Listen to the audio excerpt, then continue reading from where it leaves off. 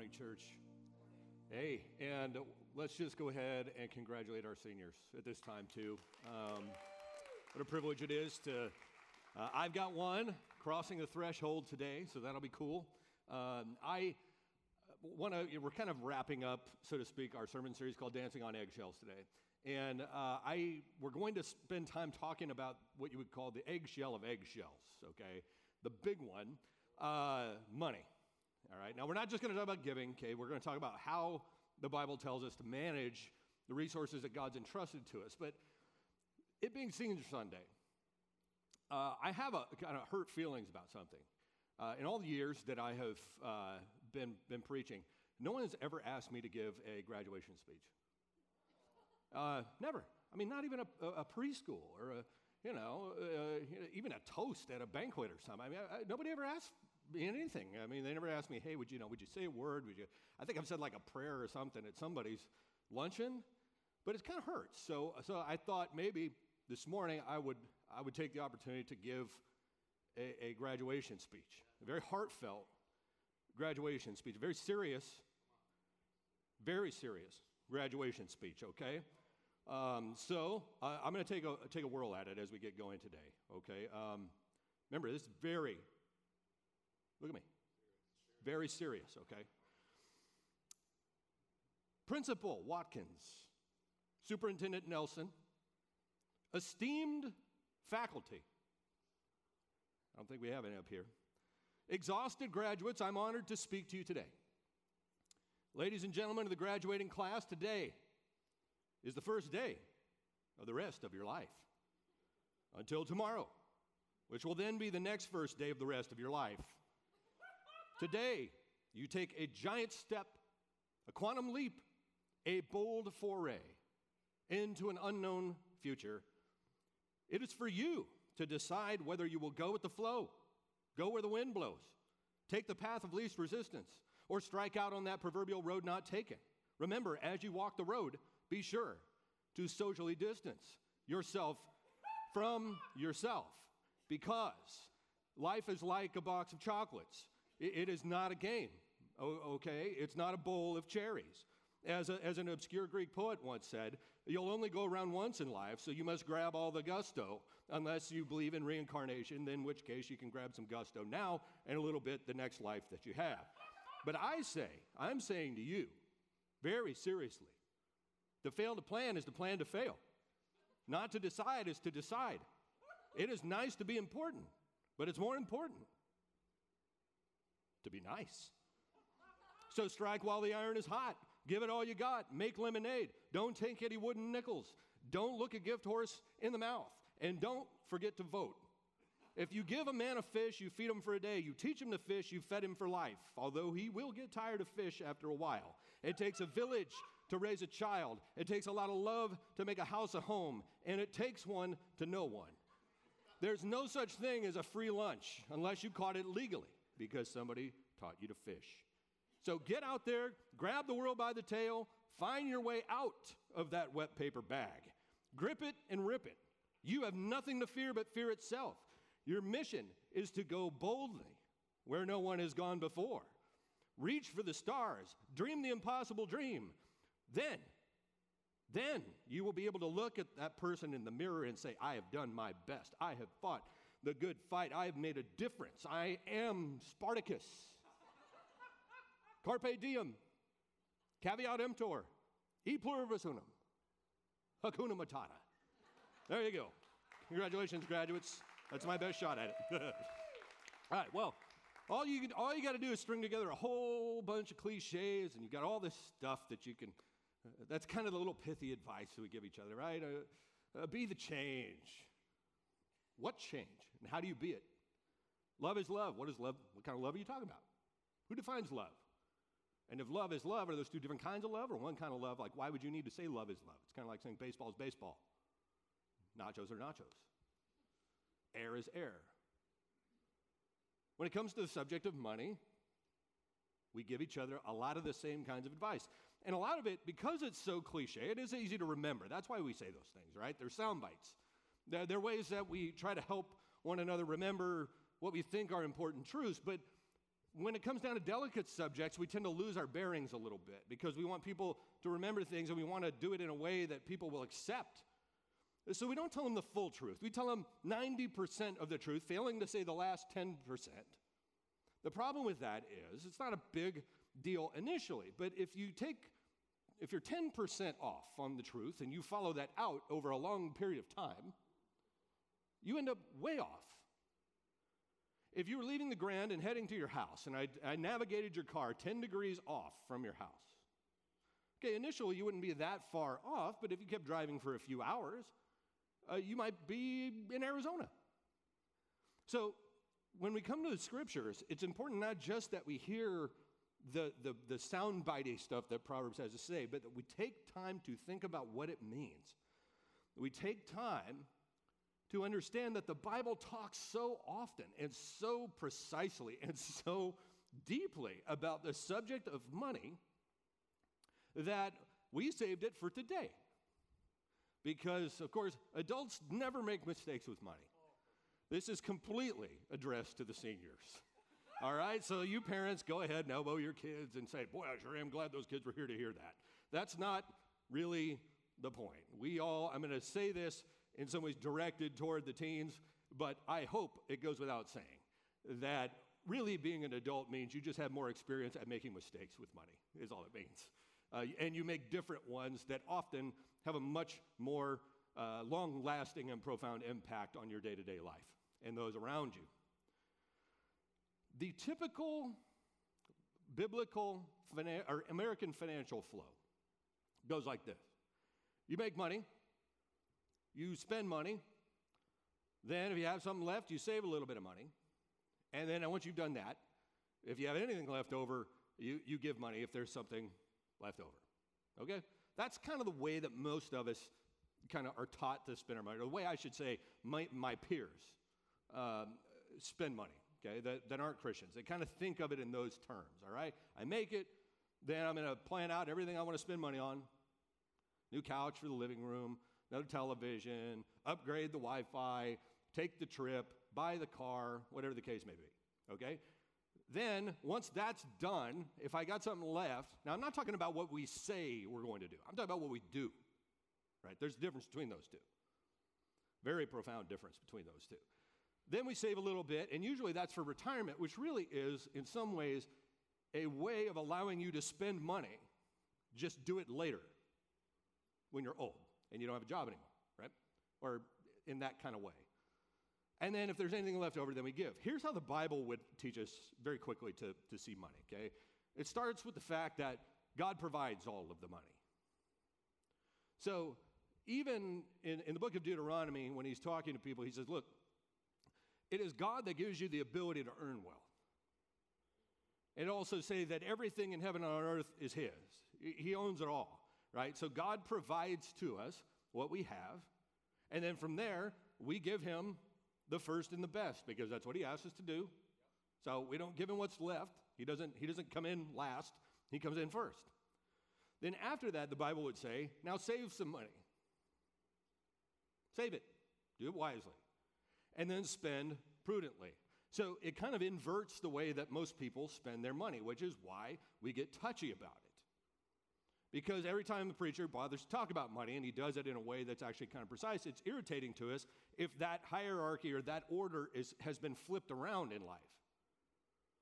So when we get to the scriptures here, it is a great favor that the scriptures do us to get us to accept and call us to tell the truth about money. Because in no other facet of life do we deceive ourselves as often as we do in the area of money and possessions. We tell ourselves we need things that we don't need. Now, if you're going, what do you mean? I guarantee you, around your house, there are things that you've bought that you thought you needed at the time that you no longer need. Everything from the newspaper subscription that you did because you convinced yourself that you had to be up to date on everything that went on in the world, to the car that's in your driveway that you convinced yourself was a good spend because it gets 3 miles a gallon more gas in it. So it was a good idea to spend $35,000 on a car to save 3 miles per gallon of gas, right? that it could be a new shirt, new dress, new whatever, right? We lie to ourselves. We tell ourselves that we couldn't give any more if we wanted to because we just don't have anything. Or we tell ourselves this one. Here's one breathed right out of the pit of hell itself. The church only cares about my money. Yeah, the church that baptized you, that buried your parents, that has nursed you ever being a little kid. All they care about is your vast fortune. Sure. Right? Lie. All of it is meant to deceive ourselves into not having the lordship of Christ over our finances. And we think that by allowing ourselves to maintain control and sovereignty over that which God has provided to us, that our lives will be better. See, Scripture gives us a different picture. That is, that God is the one who actually provides it and holds people accountable for it. That He's the one that controls the storehouse. So one of the things that in the narrative parts of the Bible, the stories you see, is that when people honor God with money, they tend to end up with more money. Now that's not a back-scratching kind of thing. It's just simply to say that why would God bless people financially with stuff that He thinks they'll misuse? So you generally see people who are faithful with money tend to move the ball down the field. That's not always the case. You have things like the widow's mite story. You have other things, but in general, that's the big arc of Scripture, okay? There is a portrait given to us, and it's got 5 prongs, and we're going to go through them very quickly today, okay? And we're going to talk about what you might call the 5 personalities of the biblical steward, okay? We're going to start here. Number 1, diligent earners. Now, what does that mean? It means that you take the opportunity to work if you have the capacity to do it. You're not lazy on the job. Laziness is spoken of very harshly in Scripture, and it says in Scripture that laziness ultimately will lead to poverty. Let me give you a few of the greatest hits from the book of Proverbs, and that's where we're going to be for a lot of the morning, okay? It says more about money than any other part of the Bible. This is Proverbs 6:11. Go to the ant, O sluggard. Consider her ways and be wise. Without having any chief, officer, or ruler, she prepares her bread in summer, gathers her food in harvest. How long will you lie there, O sluggard? When will you rise from your sleep? This is where the parents of the teens go, yeah, sluggard, it's 2 o'clock in the afternoon, time to get out of bed, right? A little sleep, a little slumber, a little folding of the hands to rest, and poverty will come upon you like a robber and want like an armed man. Proverbs 10:4 says, a slack hand causes poverty, but the hand of the diligent makes rich. Proverbs 10:26. A lazy person will say that a lazy person puts strain on their relationships. This is 10:26. Like vinegar to the teeth and smoke to the eyes, so is the sluggard to those who send him. Proverbs 26:13. The lazy person makes excuses. The sluggard says, there is a lion in the road. There's a lion in the streets. Okay, that's a way of saying he makes excuses. Why didn't you do that? Well, there's a lion in the road. There's a lion in the streets. Because COVID, right? How many of you have been to a place where you can tell they're just not doing a good job, and they're blaming COVID for that? Is it you? Proverbs would challenge you. Don't be the, hey, there's a lion in the road guy or gal. Proverbs 26:16 would say that a lazy person won't take advice from people. So for right now, if you're not listening, listen up. The sluggard is wiser in his own eyes than 7 men who can answer sensibly. Okay, a lazy person, I got it, man. All you people out there in the rat race, you should be out here like me, hustling. I decide my own schedule. Blah, blah, blah, blah, blah, blah, blah, blah, blah. Right? And you're going to have people in your life like that. We look for this in everybody we hire at New Adventist Church. I call it intrinsic motivation. Are they people that I have to constantly go, hey, your job's important. Hey, are you coming into the office today? Hey, wake up in the meeting. Hey. No, because biblically, we already know from Colossians and elsewhere too, everything we do, we're supposed to do as unto the Lord. So if you're in ministry and you can't get out of bed on time because you don't think your job's important, then I don't know, there's no hope for you at all. Because if you were checking groceries at the grocery store, you probably also would not think it was very important.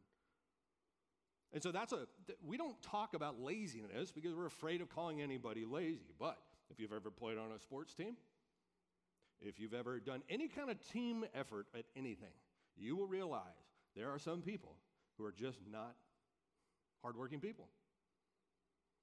Their life is oriented around, how do I put the minimal amount of effort into this?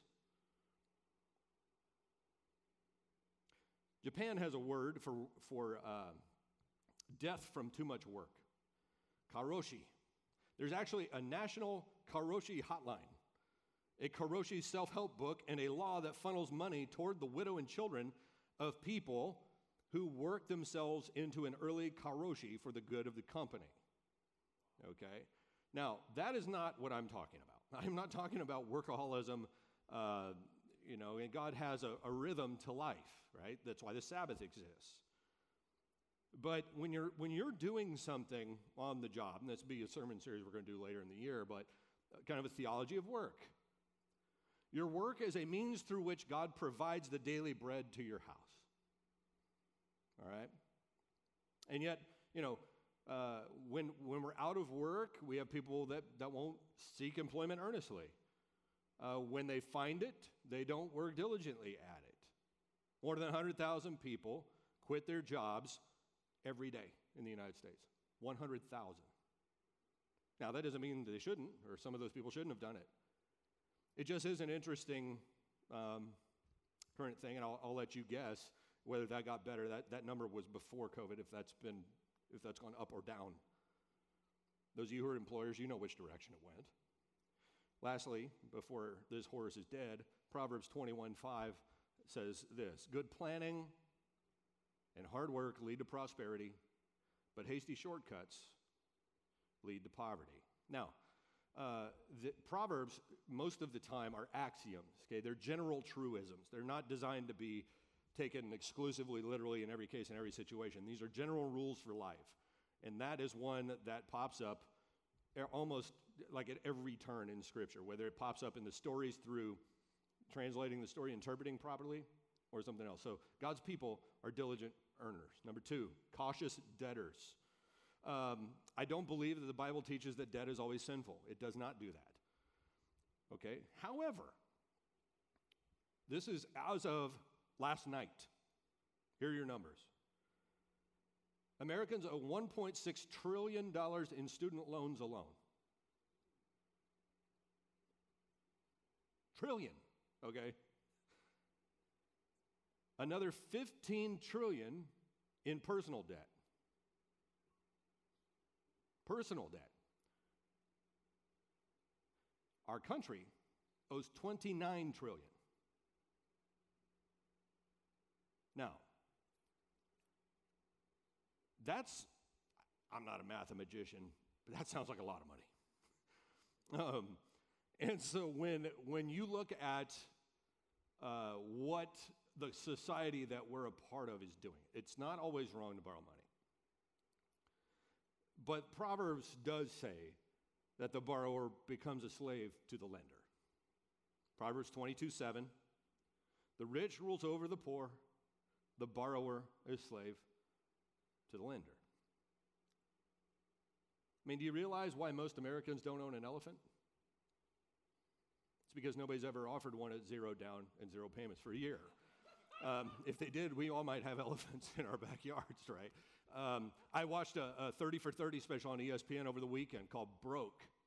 And it's a special on athletes who made millions and ended up going bankrupt within a few years after they made their fortune. At the top of the list, you had Mike Tyson, who went through $500 million. Okay? $500 million. And then you had kind of your everyday kind of NFL linemen and those types of folks, right?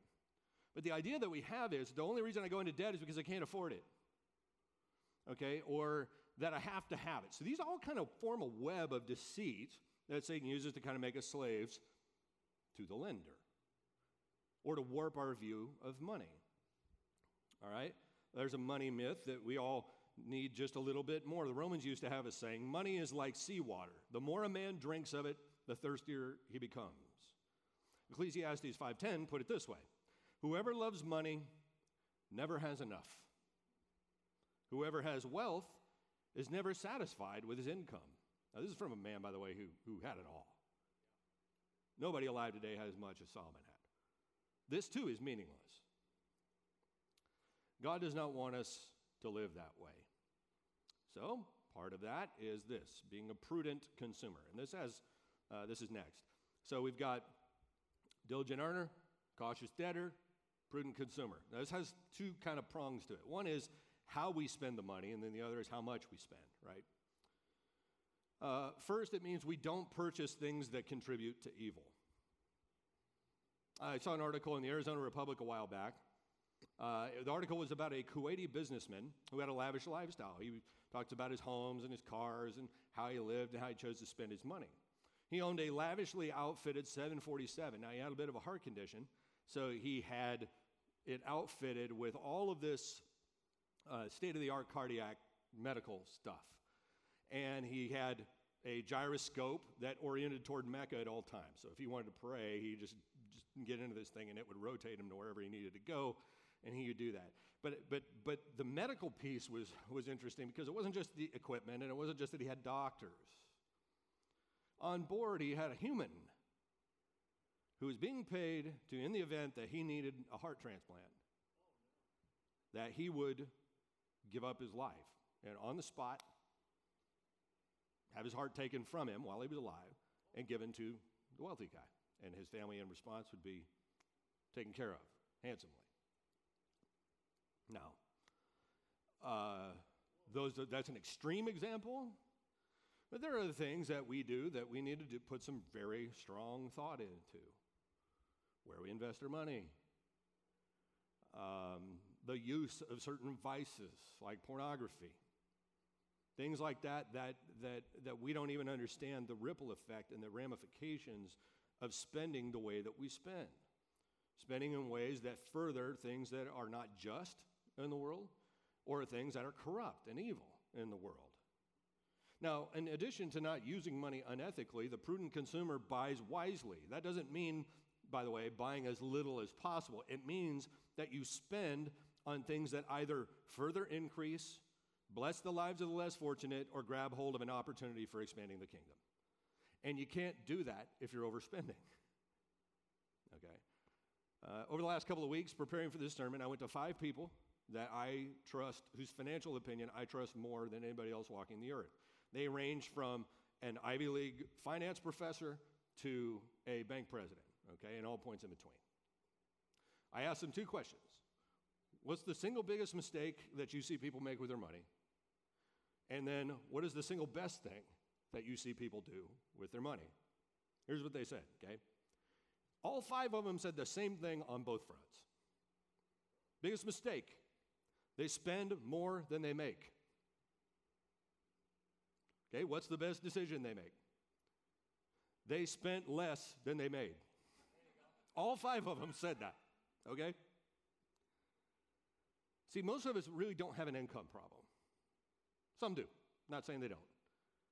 Most of us have a spending problem. The majority.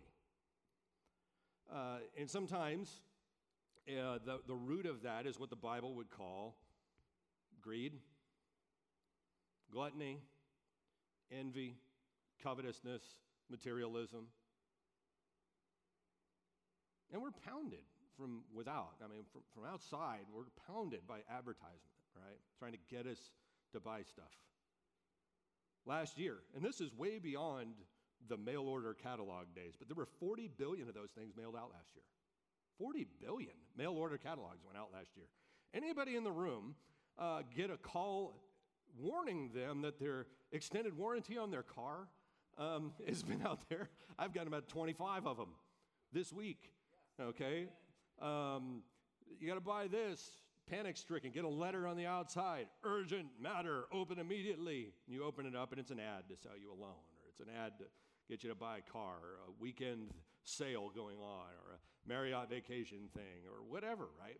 Pounded, pounded, pounded. So if you don't have a plan, you don't have discipline, you don't have principles that are guiding your financial life, you're going to get pulled all over the place. But the Spirit of God would suggest to us that the discipline that we need to honor God with our money is available to us through His power. So let's give it a shot. Let's say that your household income is $60,000 a year, okay? That's very close to the median here in California. 20 years goes by. You receive no raises whatsoever, and you practice, again, this is not, I'm going to give you a little plan here that will probably make, it will make a millionaire out of you. Now, that's not the goal. We'll get there in a second. 10, 10, 80. You give 10, you save 10, you live on 80. If you did that, you made $60,000 a year and you got no raises, okay? If you had 8% growth in what you saved, which is about the mean over the last 20 years, you would have given, over those 20 years, $120,000, and you would have $313,000 in the bank. So if you're 18 and you do that, okay, by the time you're 38, you would have $313,000 in the bank, you would have given $120,000 away. Now, you do that for another 20 years. So now you're 58. You would have given $240,000 away, and your nest egg would be $2.7 million. Now, that's assuming you get no raises over 40 years and you only make 60. Your investments only make 8%. So, I mean, I guess we can say what we want, but the reality is, if we were able to do that and to be disciplined enough to do it, we would end up doing better than most people are. I'll speak for me. I don't have $2.7 million in the bank. I don't even have $313,000 in the bank, right? Probably never will. But that's one of those things, and part of that is learning to do disciplines. Now, Em and I do I think, or have been very faithful on the giving side, and we've been pretty faithful even on the saving side. But boy, that spending thing, especially you got 3 termites. I mean, children that you're working with, eating through your wallet all the time. It's hard, right? And you feel the pressure and then you're out here in California where the real estate market goes up and down and see how the rationalization goes, and now that's why I don't, because otherwise I would have been, and then we start lying to ourselves, and then we back away from what Scripture has to say instead of taking the next step, which is this: wise savers. Okay, after we've given a tithe or beyond, the wisdom of the Bible would urge us to save a portion of what God provides. Proverbs 21:20 puts it this way: the wise store up choice food and oil. Fools gulp theirs down. All right? Joseph, that's our next sermon series, by the way. It starts in 2 weeks. We're doing the life of Joseph this summer. We're calling it The Dreamer. One of the parts that happens is Joseph is given a dream, and God tells him there's going to be a famine in the land, so store up grain in the barn, because there is going to be a famine. Now, for many of us, that reality is going to happen. We're going to lose a job. Something's going to happen that's going to cause some turbulence, right? But if you have grain in the storehouse, then God's already pre-provided for you. And we don't have to panic the way that others might have to. Now, there's some caution to be used here. Jesus tells a story about a man who saves and saves and saves for the future, and God takes his life. However, the point of that story is not thou shalt not save. The point is, don't build up for yourselves treasures on earth.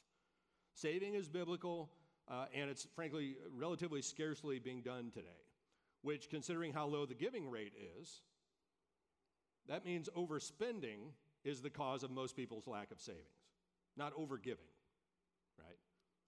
So that's why, according to ABC News, 80% of people will reach the age of 65 with $250 or less in savings.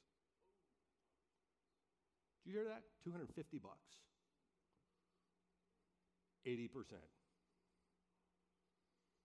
80%. ABC News, same study, said that 25% of Americans think their best chance for building wealth for retirement is winning the lottery. You see what I'm saying? For some of you, your retirement plan is inheritance. You're just waiting for somebody to go be with Jesus. And as they say, where there's a will, there's a relative. So, yeah, sorry. My parents are going to be in the next service. They'll find that funny. But part of good stewardship, folks, friends, is not spending every dime we get, but through the power that God provides, giving to God first, saving some aside, and then spending wisely. Okay? I watched an interview with a financial planner maybe 3 weeks ago. He was begging people, particularly young people, to buy cars that they could pay for with cash. He noted that the average car payment in America is $378 a month. He said, if you're 24 years old and you paid cash for a car and instead you put the $378 in a mutual fund for retirement, by the time that you hit age 65, that amount of money will have grown to over $4 million. And then he said, I hope you're really enjoying that car. Right? So there is a point, sisters and brothers, where we have saved enough. When is that? I don't know. God doesn't say literally this is the threshold. Conventional wisdom would say 10%. 10, 10, 80. You live that out, what you're going to end up with is doing very well, and having that big pot of gold at the end of the rainbow, you know what it allows you to do? Is give more. It's really not designed for you to keep. I watched a documentary on Warren Buffett a couple of weeks ago. He's keeping $1 billion, giving everything else away. $100 billion he's giving away. So he'll have to get by on $1 billion. I don't know how he does it. But, you know, you sit there and you go, so there's something oddly theological about it. I was in a private conversation once with Rick Warren. We were in a house here in San Diego, actually. There were about a dozen young pastors there. And he's written the best-selling book in the English language other than the Bible, okay, Purpose-Driven Life. You know, tens of millions of copies. And, you know, he was kind of riffing for a while, and it was like drinking out of a fire hose. He's a brilliant man and a godly man. But he goes, yeah, you know, I found myself asking all the time, why would God let me write that book? Like, there are a lot of people who could have written a book. A lot of great books have been written, but they have never sold like that. Well, why me? Why me? And he then said, he goes, I think God knew what we would do with it.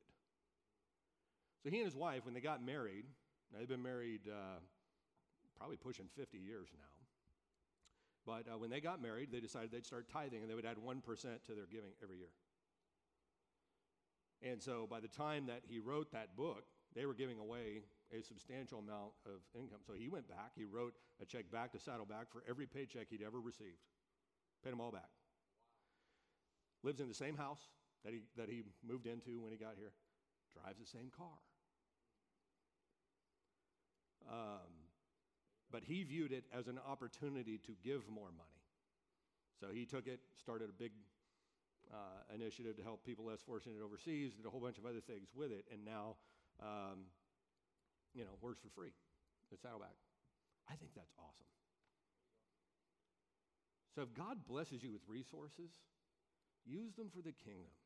By all means. You know, send the kids to college or whatever, yada, yada, yada. But obey God in what you're doing. And don't think that the goal is for you to have 8 or 10 houses by the time you're done. The Bible would say that's how you end up broke, actually. Go see that documentary I saw. The guy's talking about how he got out and he bought a house for everybody in his family as soon as he signed his contract. One for mom, one for his sister, 2 for his brothers, 2 for his aunts and uncles and everybody else, family that meant something to him. He bought them a house. Everything. Money was gone before he even, got started, really. But there's wisdom, right? Proverbs 13:11 says, wealth gained hastily will dwindle, but whoever gathers little by little will increase it. Lastly, generous giver. Proverbs 11:23 and following says, one gives freely, yet grows all the richer. Another withholds what he should give and only suffers want. Whoever brings blessing will be enriched, and one who waters will himself be watered. Here's another one, Proverbs 3:9-10. Honor the Lord with your wealth and with the first fruits of all you produce. Then your barns will be filled with plenty, and your vats will be bursting with wine. Okay, the generous giver is one who gives with an obedient will, a joyful attitude, and a compassionate heart. We are created in the image of God, remember, who gives us more abundantly, to us more abundantly than we can possibly fathom. And because we were created in his image, we were created to be generous. That's why you feel good when you do something for somebody. It's because you're created in the image of a compassionate and very generous God. So giving does at least two very powerful things, okay? First, it contributes to the missional objectives of God. In Exodus 36, a remarkable story is told.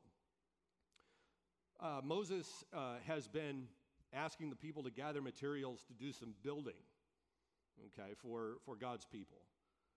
And then it says this in 36, verse 6 of Exodus. Then Moses gave an order that, and they sent this word throughout the camp. No man or woman is to make anything else as an offering for the sanctuary. So the people were restrained from bringing more because what they already had was more than enough to do all the work. Did you get that? Stop giving. We have too much. We don't need it. Imagine that. Getting to a point where the church was giving so lavishly that everybody had what they needed. There were no needy among us. Buildings are paid off. Able to grow at the clip that we'd like to be able to because there's enough resources there to do the things that we'd like to be able to do, to be able to transform and change the community around us by doing acts of service and good. Giving declares who's Lord in your life, Jesus says, not me. It declares freedom from the kingdom of thingdom, if you will. To give away money is to win a victory over the dark powers that oppress us, Gordon Crosby said. Or Jesus put it this way, Acts 20:35, it is more blessed to give than to receive. Billionaire George Graziadio, he said, the money you earn feeds your family. The money you give away feeds your soul. It was his way of saying, I love giving away money. It does so much, it makes me feel so much better than doing it the other way. So here are 3 quick ways people pseudo-give as we round third base here, okay? Some people will say, I'll give if it benefits me.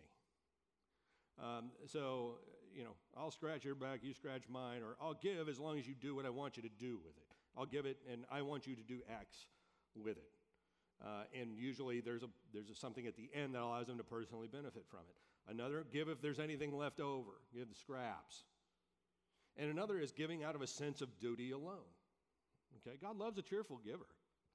But in that passage, for those of us who've been in church a while and we hear God loves a cheerful giver, don't give under compulsion, for God loves a cheerful giver, we've taken it to say, if you're in a bad mood, then don't give. That's not what it means. What he's saying is adjust your attitude. Don't adjust your giving, adjust your attitude so that you're giving in a joyful way as opposed to adjusting your gift to fit your negative attitude. Tithing, if you're not familiar with it, is the practice of 10%, giving 10% of one's gross income to the church. Research would indicate that only about 5% of Christian families do that. 5%. And by the way, in 2001, that number was 14%. Now it's 5. Okay. If you're wondering where I'm getting all this information from, I wrote my dissertation on giving patterns in churches. So I read a lot of this stuff. Here's another one that'll make you go, what? I don't believe that. It's true. We call it the rule of a third in the land of giving. Here's what it means. Rule of a third means 1/3 of people in the average church in America. And by the way, this is true regardless of geography, regardless of the wealth of the church. So you can go to, St. Paul's Cathedral in New York City and then go to an inner city church in downtown Dallas, and this is going to apply. 1/3, okay, give 0. 1/3 of the people that are members there give 0. Another third give $500 a year or more, basically $10 a week or more. And another third give over $500 a week or more. Okay, margin of error on that's about 5%. So, we are not nationally or at any level exhausting ourselves with what we're giving. If Christians are giving an average of 2.5% of their income right now, during the Great Depression, it was 3.3%. Also a fact, okay? So, as we keep going through this, here's where it all ties together. The main reason that people who tithe tend to have better financial portfolios than others is not because they have more money.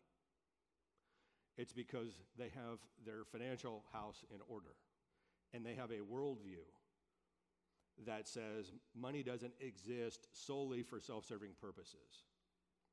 The finances of Christians who tithe are generally healthier than those who don't, according to a new report that takes a close look at the financial, spiritual, and giving practices of people who give 10% or more of their income away to churches or charities in a given year. So, for instance, among tithers, 80% have no unpaid credit card bills. 74% of them don't owe anything on their cars. 48% own their home outright. 28% are, on top of that, are otherwise debt-free. The weird thing is, a tither looks at themselves and they say to themselves, well, I'm better off because I give. A non-tither looks and says, oh, they give because they're better off. That's not true. Now, if you want to just look at ourselves in the mirror, here's the reality. If our church tithed for 1 week, we would likely hit our annual budget. That's what those numbers would suggest. Okay. So I'm telling you this because the tithing piece is a leading indicator.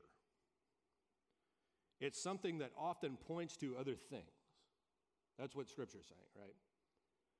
So when we approach summertime, this classic time for us to splurge, to deepen the financial holes that we're in, God would love for this to be a different kind of season in which we deepen our relationship with Him by managing His money according to His principles. Genuine financial freedom is the contentment that we experience as we faithfully manage our financial resources according to God's purposes and principles. And what it does is it sets you free from worry. And here's the other thing. I'm going to throw this one in for free. I had one of the things that changed my view of this and put it in stone for me was being in a situation or two early in our marriage where somebody needed our help and we couldn't help them. I will never forget how that felt. And I realized I don't like that feeling. And part of the reason that I want to be able to do this, I want to manage our house in a way that honors God is first of all, it pleases God. That's number one, always going to be number one.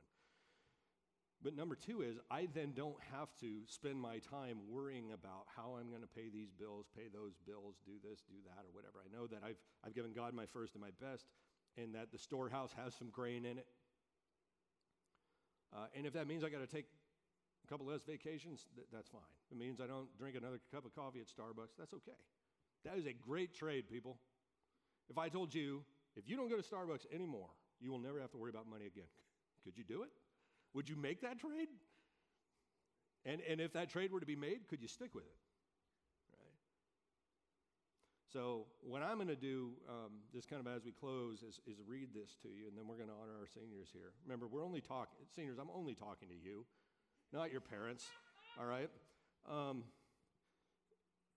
God's desire for our lives is that we be diligent earners, prudent consumers, cautious debtors, wise savers, generous givers, okay? And that sets us free from worry.